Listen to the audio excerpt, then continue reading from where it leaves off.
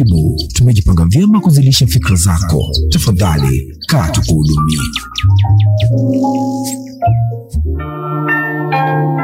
Kwenye maisha haijalishi kama umekuwa na mwanzo mwema wenye misingi bora ama wa misukosuko na changamoto nyingi. Wote tunaunganishwa tena na ukweli kwamba hatuifahamu kesho yetu. Kwa hiyo ni lazima kupambana ili kuifanya iwe ile ya ndoto zetu. Silaha yetu kuu kwenye mapambano haya ni busara na kufanya chaguzi na maamuzi yenye tija ili kuyasogelea mafanikio siku baada ya siku.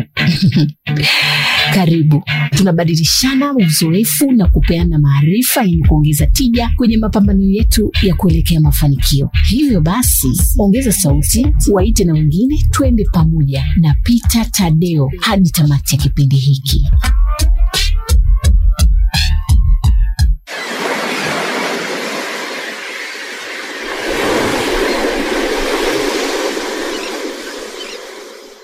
Unasikiliza Emotional Me. Emotional Me. Emotional Me. Emotional Me. Emotional Me. Emotional Me. Emotional Me. Sasa hapo ndo ikanikamata ya kunikamata. Siwezi nikajielezea nini. Ninaanza tu kulia, ninaanza kuchanganyikiwa, ninaanza kupiga makelele.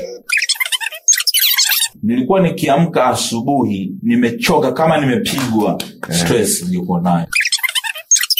My work environment, I loved what I did. I just did it wrong. It almost killed me. Work on yourself because it's not even about the other person. It's about how you feel. Nimeenda hiyo siku asubuhi, sina nauli, hata sina hata 100. Nimetembea kwa mguu, nikapiga mvua kubwa sana. Nikatembea na mvua inanyeshia, nikawa nalia. Kwa nikawa nalia nasema, Mungu mimi nitatoboa. Yaani nitatoboa, yaani Mungu, yaani nitatoboa. Unasikiliza Emotional Me na Peter Tadeo. Ladies and gentlemen, every day presents an opportunity for us to start again, for us to continue in the direction that we're moving, for us to keep up the momentum, for us to learn from the mistakes of yesterday, for us to hope, for us to love, for us to do many things. And every Wednesday presents an opportunity for us to learn something different in the world of emotions. Karibu sana Emotional Me ya Boresha Radio Online. Peter Tadeo, the Explorer in Chief, ndo sauti naisikiliza na ndo kwanza tunaanza. Kwa hiyo kama uko nasi basi big up na karibu sana, you are in for a treat. Kazi yetu tunafanya hapa sisi ni kila Jumatano, tukiwa na wageni tofauti, tukiwa na wataalamu wa saikolojia tofauti, tunaweka vitu mezani ambavyo tunajifunza topic tofauti, mambo tofauti kwenye ulimwengu wa hisia kuhusiana na swala la emotional intelligence. And we'll be doing the same today. Topic yetu leo ni psychological safety, emotional intelligence and psychological safety in relationships and workplaces. If it is a new term, it's so often the case kwa sababu utaratibu wa maisha yetu, jambo la emotional intelligence, afya ya akili, si mambo ambayo tumeyapa kipaumbele sana. Kwa hiyo often in our conversations you might find that you learn new things every day. So today, psychological safety is just the thing that you're going to learn so much about.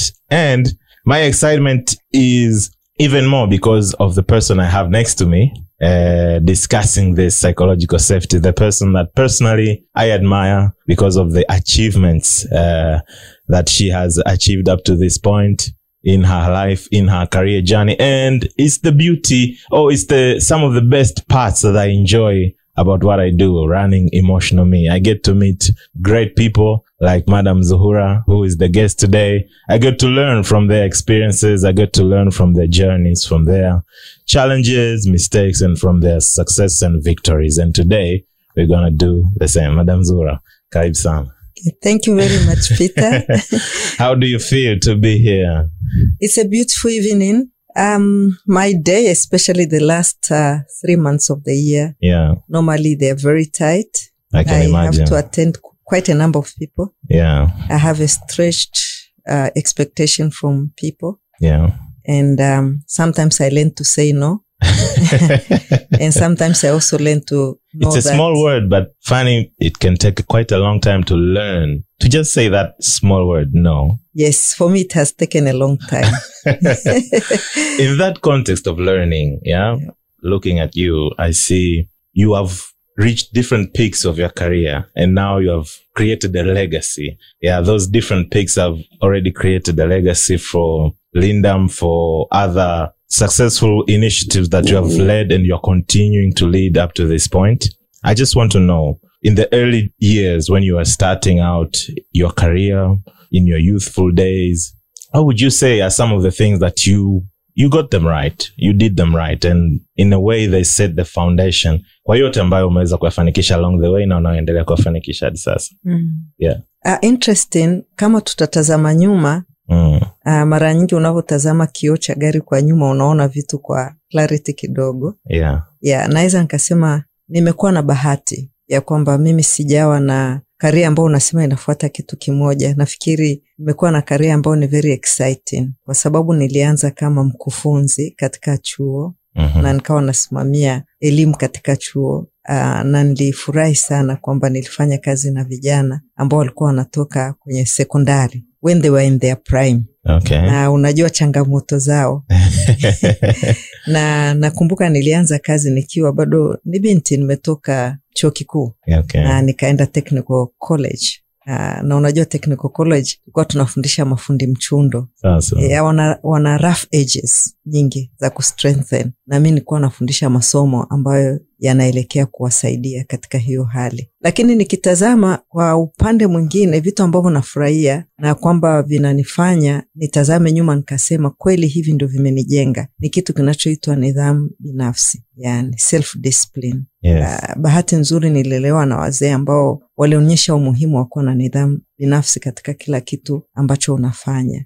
Kitu kingine ambacho nakikumbuka na ndio kilichonipeleka kuingia katika masuala ya akili hisia ni ile uwezo wa kujenga mahusiano mtaji, mahusiano ambayo yanakubeba kwa muda mrefu sana katika maisha yako. Na baada ya kuja kufanya specialization kwenye emotional intelligence, na research inaonyesha kwamba mahusiano yanaweza kusababisha ukawa na afya bora zaidi, mahusiano yanasababisha unakuwa na furaha zaidi, na pia mahusiano yanasababisha unaishi maisha marefu zaidi. Na hiyo naweza nikaielezea kutokana na tafiti ambazo zimefanyika. Kuna mwanamke anaitwa Susan Hika, ameandika kitabu How Face to Face Contact Can Make Us Healthier and Happier, The Village Effect. Yeah. Sasa ukiangalia tuna magonjwa mengi sana ya akili ambayo hatuyaoni, na wengi tumehama kutoka katika vijiji na tukahamia katika miji. Miji unakuta mara nyingi kunakuwa na mageti kali. Uko na jirani lakini anaingia, unasikia geti linafunguka, anaingia. Alafu unasikia tena geti linafunguka, anaingia. Yeah. Lakini kule kijijini ambako tulikulia na kulikuwa na maisha ambayo kweli tunaweza tukasema ni mazuri, kulikuwa hakuna mageti. Kwa hivyo watu tulikuwa tunakutana, tunaongea pamoja, tunaenda kuchota maji pamoja. Huku mjini watu wengi sana wanatembea na maradhi ya akili kutokana na kwamba maingiliano yetu hayako tena natural, yako very artificial. Na hiyo sasa kuna a lot of interpersonal risk tunazimonitor. Na tunavozidi kumonitor hizo interpersonal risk, yani risk za maingiliano, ndio tunaingia kwenye usalama wa saikolojia. Okay. Yeah. Kuhusiana na mahusiano, you've just reminded me of your quote, one of your quotes from your social media pages. You said, building and nurturing a relationship is a delicate affair. To succeed, you need to be conscious of your feelings, thoughts, habits, actions, always. Yes, I remember posting that sometimes, I think 2017. Yeah. Around May. Yeah, so you'll get to know more about Madam Zuhura, her stories, her wisdom, her experiences, and specifically from the angle of psychological safety, emotional intelligence, and what that adds in relationships, in our career, in our workplaces. So keep it right there. Ladies and gentlemen, unasikiliza Emotional Me na Peter Tadeo. Exactly. And this is the voice of Peter Tadeo. Karibu sana. In case you're just joining us, you've tuned to the right station, Boresha Radio Online. On air right now until 8 is Emotional Me, a very dedicated show to learning emotional intelligence. Na leo tunajifunza kuhusu usalama kisaikolojia, psychological safety, and the person we are learning from today is Zuhura Sinare Muro. Maybe we can start there for someone who this name is the first time in their ears. Just a little bit of who Zuhura Sinare Muro is all about. Asante sana. Zuhura Sinare Muro, the best title that describes me, it's Mama. I'm a mother of 2 grown-up men. I'm a grandma, and That is the title which I love the most. Lakini mimi ni mjasiriamali. Yes. Ambaye nimekuwa Tanzania. Nina kampuni yangu inaitwa Lindam Group Limited. Niko na partner na tunafanya kazi za uhasibu, tunafanya kazi za training pamoja na kukuza vipaji. Na katika hiyo space imenifanya pia niwekeze sana katika kuongeza ujuzi wa viongozi. Na pia nimejikita kwenye mambo ya uongozi kina mama. Hata sasa hivi nimetoka katika kuzindua mradi wa kina mama ambao unafadhiliwa na ubalozi wa Uholanzi. Nimekuwa katika kazi nyingi, lakini ambayo naipenda kuliko zote ni kazi ya kuweza kumwezesha mtu mwingine akawa bora zaidi alipokuwa jana. Yani tunazungumzia supporting people to be the best version that they can express in this world. Yes. And that is a process. It's like when you're talking about climbing a mountain. If you ask people who have been on that mountain, you get a lot of different versions of how they saw the land from the mountain top. It is until you climb that mountain top that you have the clarity. So my work and that work which I do with a lot of people, starting from a young adult to people who in their mid-age, when you are starting to ask a lot of questions about which way Africa, it is really assisting people to galvanize clarity in their lives and being able to get what we call an inner peace. Inner peace, it is not from material world. It is from another world. Having that kind of fulfillment in your heart, looking back and say, okay, am I really leaving some kind of mark in the lives of people? And for me, it is very important because every day I challenge myself, asking myself, okay, when I go and I meet my maker, I know he's not going to ask me, what have you taken from life, but what have you given to life? And that question terrifies me. And this is the question which really fuels me. My work schedule is like a 32-year-old woman, but I'm already at 62. So you can imagine. And no wonder why you still have the energy and you can still do it at your best. Because Babu, it's something that fulfills you. You look forward to every day. Yes. And I imagine that is the huge blessing to have. Because wengi wanaotusikiliza hivi sasa na wengine wapo wanaendelea na harakati huko nje ambao they don't look forward to tomorrow morning going to work. It's like I just have to, I have no means to survive, but it's not something that fulfills me, but I have to do it anyways. And it's emotionally, I imagine it's a very tough reality. It's draining. Psychological safety. What does that look like in a day-to-day context? Maybe we start there. Yeah, psychological safety.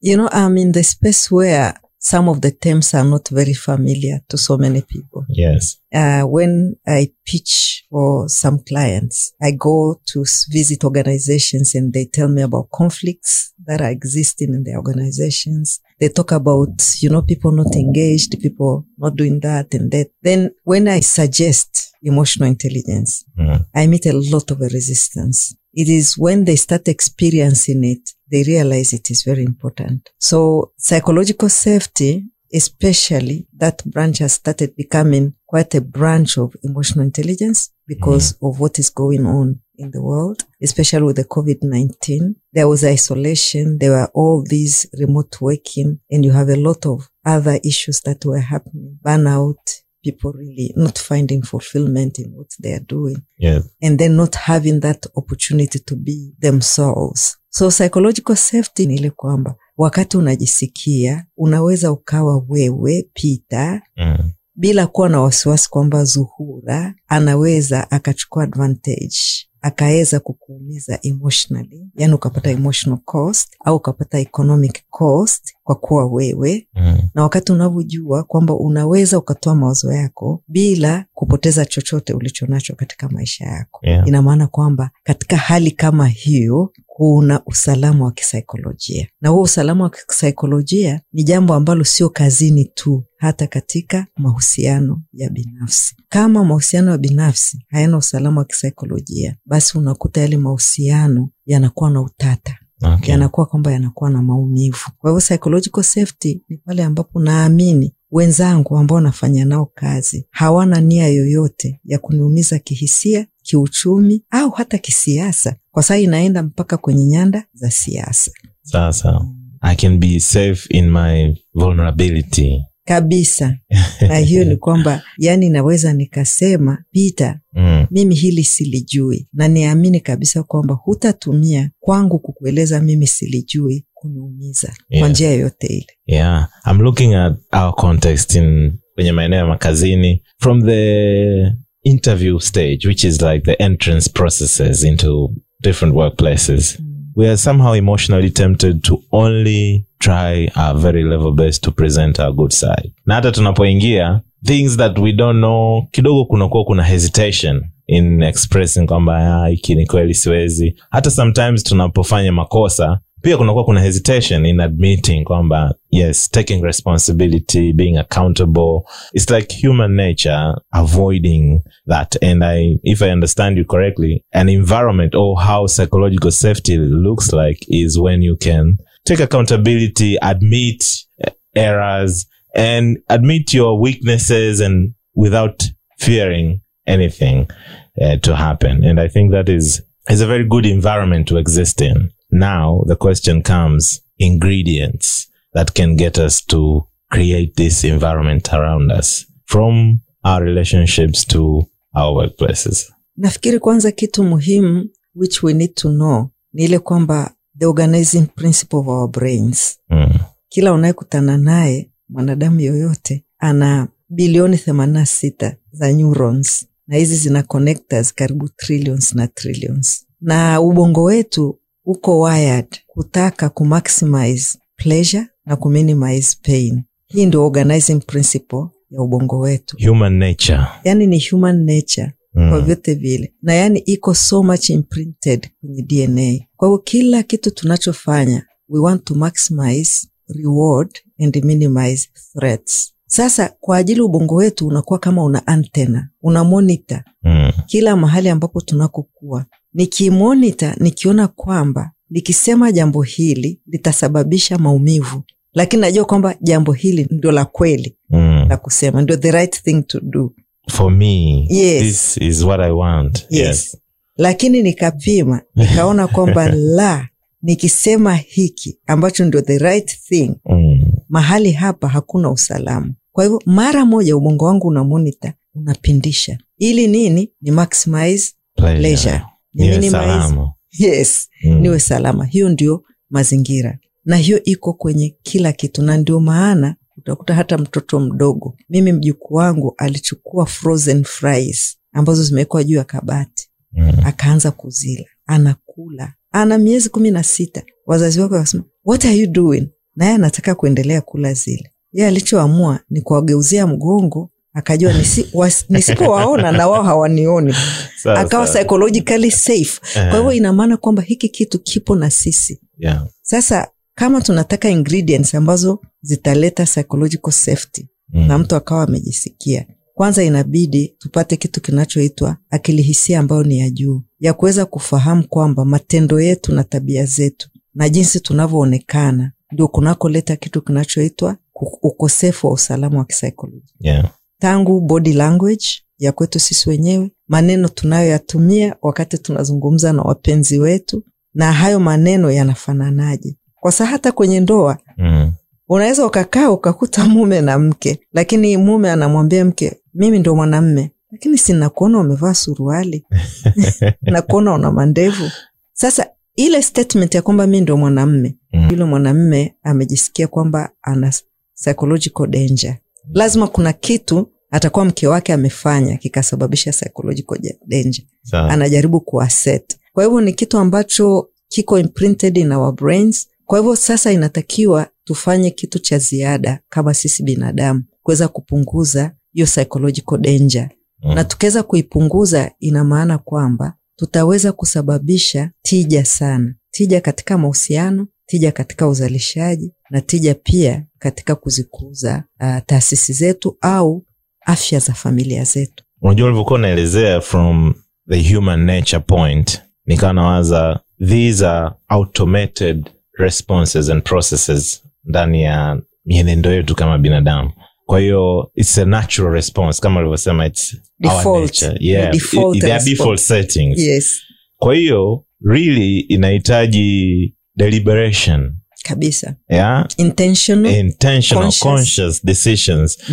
Kwanza kuwa aware and then use that awareness to now decide in your best interest and the best interest of those around you. Na hapo nadhani ndo emotional intelligence inapoingia. Hapo ndo maana inaungana sana na psychological safety. Sawa. Maanake kuna wakati unameza ulimi. Unataka kuuliza swali lakini unaogopa.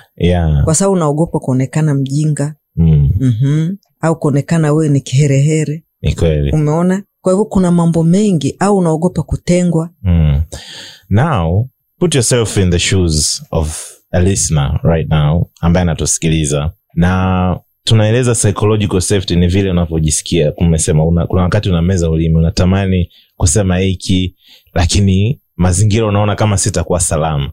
Akisikia huu mfano anaona in my marriage, in my relationship, in my home, yani hii ndo reality ambayo ipo kila siku.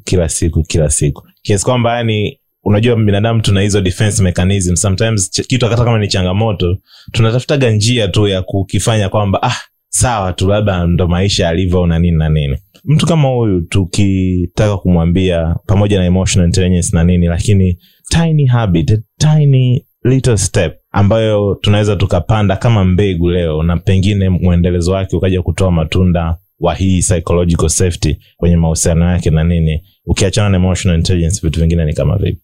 Mambo mengine ni kwamba mimi naamini sana katika self awareness. Watu wengi hatujitambui ni namna gani tabia zetu na muonekano wetu unasababisha mambo fulani katika maisha yetu. Na nimeona mahusiano mengi yamevunjika na watu wanajuta sana. Au pia mahusiano ya wazazi na watoto yameingia hali mbaya na baadaye unakuja kujuta sana, na unakuta mtu anasema I wish I was there close to my son, understood him more, na unakuta tayari wamefika mahali ambapo ni pagumu sana. Kitu muhimu ambacho kikubwa sana, Mwenyezi Mungu alitupa lugha sio tu kwa kuichezea. Alitaka tuwasiliane. Na alikuwa anataka tuwasiliane katika hali ambayo itatujenga sisi wenyewe kwa wenyewe. Na mawasiliano sio kitu rahisi. Watu wanafikiri kwamba ni rahisi. Tunarudi kule. Brains zetu zina monitor kila neno unalolitumia. Na kila neno linapokewa na antena ya upande wa pili. Exactly. Decoding yake inakuwa na unarudishwa response na mambo yanaendelea hivyo. Yes. Sasa kwenye familia, mtu ambaye yuko kwenye viatu ambavyo anaona kwamba kila wakati nasema funika kombe mwanaharamu apite. Kweli. Na watu wengi wanaosema funika kombe mwanaharamu apite wanapita kwenye mgandamizo wa kisaikolojia mkubwa sana. Yes. Kwa sababu yani unaamua yaishe. Lakini unaposema naamua yaishe. Na to the extent it's funny umekuwa na msemo kabisa, sababu funika kombe mwanaharamu apite ni msemo wa Kiswahili. Kabisa. Na the fact that kuna msemo kama hiyo, it tells the story of our traditions and values. Kwamba bwana funika kombe tu mwanaharamu apite, kwamba ndo utamaduni wetu. Ndio. Lakini it comes at a psychological cost. Kabisa. Na bahati mbaya hatuna njia. Unajua sasa hivi hatuna njia ya kuweza kuona maradhi ya kisaikolojia, yani mental. Kwa mfano mimi nikija kwako Peter, nikakwambia unajua nimevunjika miguu, utatafuta gari haraka sana. Utaniambia inabidi tuwae hospitali. Yani kwa sababu ni maradhi ambayo unayaona. Lakini nikija kwako nikasema yani kuna mgandamizo unaonisumbua sana. Yani nimefika mahali nasikia kama vile nina kelele katika ubongo wangu. Unaambia bwana acha. Una imagine tu. Umeona hiyo tofauti? Jikaze. Tena kama ni mwanamume mwenzako anambia bwana kwa mwanamume bwana. Unaona ndo wanaume huo. Au kama ni nani anasema tupige magoti tusali bwana. Lakini ningekuwa nimekuja na maradhi ambayo unaona miguu imevunjika, ungenipeleka hospitali. Kwa hivyo ndio hali tulionayo. Mahala pa kazi kuna wafanyakazi ambao wanapita na hayo maradhi, lakini bahati mbaya hawapati mtu wa kuwasaidia. Lakini yanaathiri sasa uzalishaji wao, yanaathiri mahusiano kazini. Na vivyo hivyo katika ndoa, unakuta kuna ndoa ambazo upo na mwenza wako, lakini uko mpweke sana. Na hiyo ndoa inawezekana ikawa imebarikiwa, mna material things, lakini una upweke wa kusikitisha. Nitakupa mfano. Kwa mfano ukiangalia vijana wetu ambao ndo tunawaita ni middle age. Na unakuta wanafanya kazi kwenye corporate world. Their hours of working are insane. And I'm just taking an example. Maybe Ballerina gets married to Enrique. Sawa? Sawa. They come from middle income family. So they are well off. The wedding is beautiful. They are both working and they have very good high status job. They are making good money. But their start in life also got a kick from their parents. So it means they start with a very beautiful, maybe apartment or something like that. But they have ambition. Yeah. So they both can borrow from their employers, from the bank, and they start building this beautiful dream house that they want to have. So first 3 years, 5 years in their marriage, they are blessed with kids, maybe 2 of them. They have housemates and everybody, but their hours of work is insane. And if they are not planning consciously, that house start becoming not a home. It is just a house because they leave at 5 o'clock. They clock back at maybe 9 in the evening. Yeah. Very short time to connect and talk. They are not riding in the same car where you can have a conversation. So what happens? They develop distance. And that distance, when it develops, their communication is affected. They communicate in short sentences, short phrases. Before they know it, they now have friendly fire exchange within their home. And that friendly fire exchange, remember, they are external fire also. Maybe from the in-laws. Once you start that, you are no longer a team. And once you stop being a team, then the issue of psychological safety discussion comes in. And you are not aware. So everything is a psychological danger.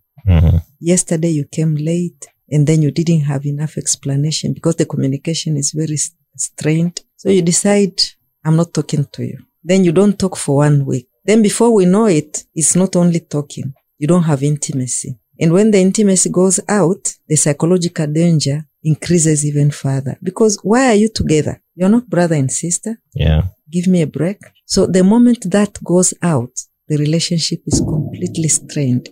Yeah. So now the brain now kicks in, monitors everything. You see how Peter is looking at you? Yeah. Yeah. He doesn't really care about you. So Ballerina is completely stressed. And internally she's feeling very lonely. But what about the other person? Also the same thing. Now what is happening to the children in between? They become collateral damage. That is the impact. This story, imenipa one perspective. We look at life from outside in. Kwamba what I get will determine how I feel. Nikipata ile kazi, nikifanikisha ili jambo, nikimpata yule, nikipata watoto, basi nitakuwa na furaha, maisha yangu yatakuwa mazuri na nini. Au sasa hivi sina furaha, enjoy kwa sababu sina pesa. Outside in. Lakini what you're saying is it's the other way around. It starts from inside and then it come out. That's why Ballerina and Henrique, outside in, things are good. Yes. They're well off. And there are people who are looking at them as, wow, I could be like them. Yeah, I want to but be. But they are getting scorched with their own fire. Yes. We'll be back. Tunazijenga tabia, nazo zinajenga maisha yetu. Uko mahali sahihi kabisa. This is Emotional Me. Yes, Emotional Me. Na tabia tunayojaribu kuijenga leo inaitwa usalama kisaikolojia, psychological safety. Our conversation led by me and of course lots of insights coming from Zuhura Sinare Muro akiwa mgeni wetu leo. Ana tushirikisha mengi ya kujifunza kwenye upande wa usalama kisaikolojia. In case kama ndo kwanza unajiunga na sisi sasa hivi ndo umebofya link yako, basi story yetu imeenda kama hivi mpaka hivi sasa. Usalama kisaikolojia ni kujisikia kufanya vitu, kusema vitu, kujiexpress vile unavyojisikia bila uoga wala hofu ya kuwa at any risk emotionally, economically or even physically kwenye mahusiano yako nyumbani au hata kazini. Expressing yourself without any fear, without any worry of attack or taken advantage of in any way from any angle. Na ingredients tunazoweza kuanza kuijenga hii popote pale tulipo, vipo vitu kadhaa hadi sasa. Kujitambua is one of them. Yeah, kwa sababu kama humans we have that detection of pleasure and pain and we always go for pleasure, so awareness. And then communication. How do you communicate that to those around you kama njia ya kuanza kubadilisha hali na kupeleka kule ambako inatakiwa iwe. Attention pia is another thing. we need to put attention to the things that we care the most. Tunaipa attention kiasi gani? And now tumefika kwenye sehemu sasa tunaendelea kujifunza.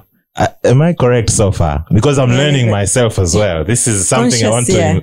Yani kuwa conscious na kuwa intentional. Intentional, yes. Yani kujua kwamba wewe hisia hii inakuja kwa sababu gani? Yes. Na isikilize, kwa sababu ukiangalia hisia zinabeba taarifa nyingi sana.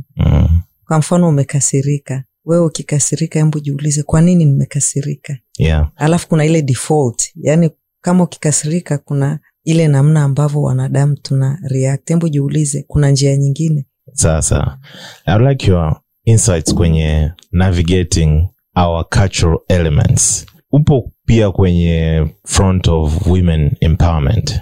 Na over the years, women empowerment has been a campaign, has been an issue in the world, hapa Tanzania na maeneo mengine mengi, na progress inaonekana, lakini zipo cultural elements ambazo, kwa mfano kwenye vitu kama decision making, kwa mfano kwenye vitu kama expression tu ya mawazo na mtazamo wangu, bado zipo jamii hapa Tanzania leo inaonekana kama ni kukosa heshima, ni kukosa adabu kwa mwanamke ku-express hivyo. Inakuwa normalized because it's a tradition, it's a cultural thing. Lakini inapokuja kwa watoto, you mentioned mwanzoni watoto being collateral damage in many ways. Na hii ni kwa sababu sometimes being a child, your opinion doesn't matter. What you feel doesn't matter much to the grown-ups. Wewe ni mtoto, sikiliza sisi tunakwambia nini, sisi tunafanya nini, and then move in that direction. These are cultural daily life elements ambazo tunazo na zina impact in our psychological safety, in where we exist, in our relationships, in our home, in our families. How can we navigate this? Mimi naamini kabisa kwamba unachokisema kipo. Yeah. Kwa mfano, when we are talking about male chauvinism, which is rampant and it is still there, and it is very interesting how psychological danger has affected so many young people and women also. And the psychological danger is coming from the root cause of our traditional norms and practices. And we have even some traditional norms and practices where, like I was hearing one lady talking about where she comes from. I won't mention, but she was saying normally wanasema mtetea ukianza kuwika chinja. I say? Ina maana jogoo ndo anayetakia kuwika tu. Kwa hivyo ukiona una kuku mtetea akaanza kuwika, mchinje haraka sana. Yani hiyo iko katika practice. Kwa hivyo unakuta kwamba kuna hiyo shida. Hiyo ni practice labda yaseme ya kimila. Unavokuja pia katika practice za dini, unakuta kabisa kwamba mtu anasema nataka uongozi, watu wanaanza kuzungumza. Na yote hiyo inatokana na kitu ambacho tunasema kama jamii haitoi usalama wa kisaikolojia kwa watu wa aina fulani. Nani hakuna usalama wa kisaikolojia kwa watu wa aina fulani. Na hao inawezekana wakawa ni wanawake. Halafu pia kunawezekana haitoi usalama wa kisaikolojia kwa watoto. Kwa hivyo mtoto kile anachowaza, anachotaka hakiwezi kikasikilizwa. Tunaweza tukarudi tena, haitoi usalama wa kisaikolojia kwa watu wa umri fulani. Kwa hivyo nasikia wewe dogo, nilishawahi kuwa na organization moja ambayo naifundisha, tulikuwa tunasoma swala ya akili hisia, wakaanza kusema hakuna kinachoniudhi mimi pale kazini kama unasikia bosi anasema wewe dogo njoo hapa. Yani hakuna professionalism kabisa. Sasa tunavozungumzia usalama wa kisaikolojia, ukiangalia nafasi nyingi zimeshikwa na jinsia ya kiume. Kwa mfano ukiitwa kwenye kamati ya bunge au ukiitwa kwenye taasisi fulani au ukawa unataka kazi kubwa kama mwanamke, most probably ukienda katika boardroom you'll find a lot of black suits and ties. Yani the moment you enter that room, immediately psychological danger. Because the people who are around the table, they don't look like you. That is the first thing. Okay. But immediately their body languages change also. Attack mode. Hujasema chochote. Yeah, hujasema chochote. Just your appearance. Yes, just your appearance. Yeah. Mpaka ikafikia mahali rais wetu mheshimiwa akasema mimi ni rais mwenye jinsia na umbo la kike. Yes. Hiyo statement ni very loaded. Kwa sababu tayari stereotype inatupa kitu kinachoitwa psychological danger. Kwa hivyo unaanza kujitafuta. Sasa mimi katika career yangu nimekuwa na bahati au nafasi au fursa za kuingia sehemu ambazo zinaitwa ni boys club, old boys club. Yeah. Kwa hivyo wakati naongoza Mwananchi Communication, nilikuwa mwenyekiti, lakini boardroom yote watu 13 unakuta ni mimi mwanamke. Mahali kama hapo inabidi kwamba uwe umeshajitambua sana, na sio outside inward, ni inward outside. Ndio uweze kusurvive mahali kama. Na experience yangu wakati nilipokuwa niko board member kwenye Nation Media Group, kuna wakati ilibidi nifanye call out, niseme jamani, hebu tuangalie female executive wakija kupresent tunakuaje sisi kama directors. Kwa sababu unaona kabisa body language ina change.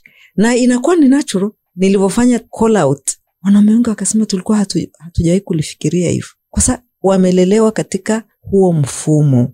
Inaonekana this is our normal. Yani it's our normal. Kwa hivyo sasa mimi nilivyosema kwamba kuleta mabadiliko inabidi tuwe deliberate. Yes. Tuwe conscious. Na kuna somo ambalo nalifundisha linaloitwa conscious leadership.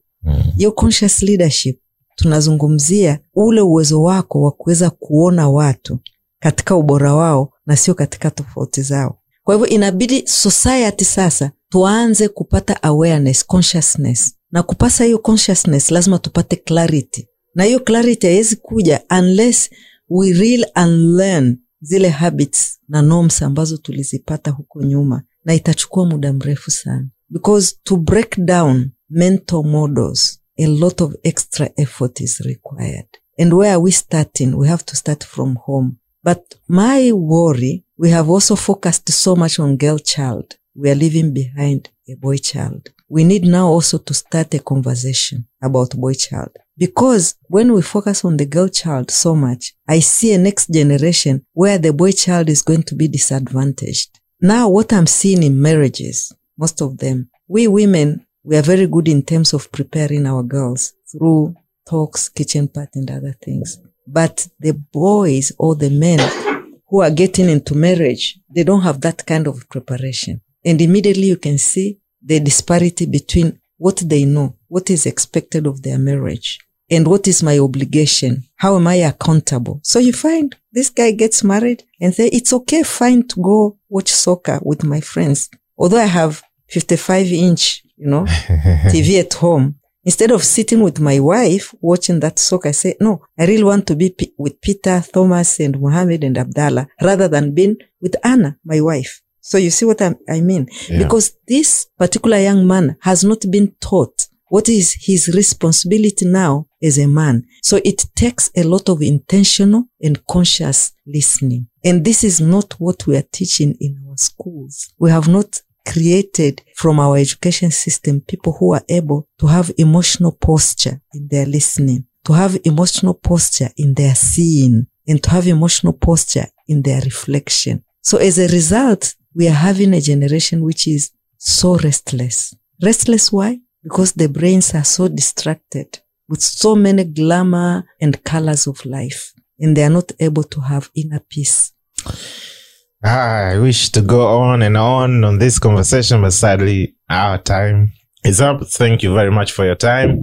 I'd just like to finish with one point for the listener ambaye amekuwa na sisi from the start, thinking examples and looking at your own journey at home and in your career, the fruits ambayo unaweza kusema umevuna kutokana na that conscious effort, that awareness ya kuhakikisha you're doing everything you can kuhakikisha psychological safety na kuwepo nyumbani kwako na inakuwepo mara pako pa kazi. Umevuna vitu gani mpaka sasa za closing remark? Okay, nashukuru sana. Kitu ambacho naamini nimekivuna na ndoa yenye miaka 36.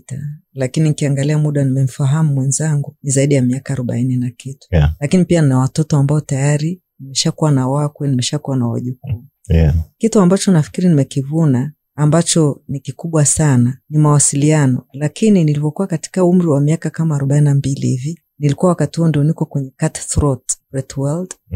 Nikapata feedback. Kwa sababu feedback is a breakfast for champions. Nilipopewa feedback nilijifunza mambo mengi sana. Na nikarudi nyumbani nikawauliza wale wa karibu sana na mimi, na nionaje? Walivonipa feedback nikaamua nijifanyie kazi kwamba niwe the better version of myself. Kwa kweli nimefikia mahali ambapo mavuno yake ni makubwa. Kama nilivyosema, nina watoto ambao ni biologically wa kwangu, lakini kuna ambao nimewakwaya through life. Yeah. Na kila mmoja nathamini sana mawasiliano. wana slot zao za kunipigia simu. Wawe wako Ujerumani, wako Arusha, wako Kilimanjaro, wako Mbeya, wana slot zao na tunaongea regularly. Lakini la pili pia naangalia mahusiano wangu na wakwe zangu. Kwanza hakuna neno linaloitwa mama mkwe, wanaitwa mama. Yes. Na hayo ni mavuno ambayo nafikiri ni mazuri na namshukuru Mungu kwamba nilipata consciousness kabla sijafika pabaya. Okay. I like the point of feedback, acceptance, and taking an effort to change to the better version that we can be. And that is the point of having these conversations on Emotional Me every Wednesday. The point is picking something up and putting it into our lifestyle kwa lengo la kuendelea kujaribu kuwa better versions of ourselves. Tomorrow is another day.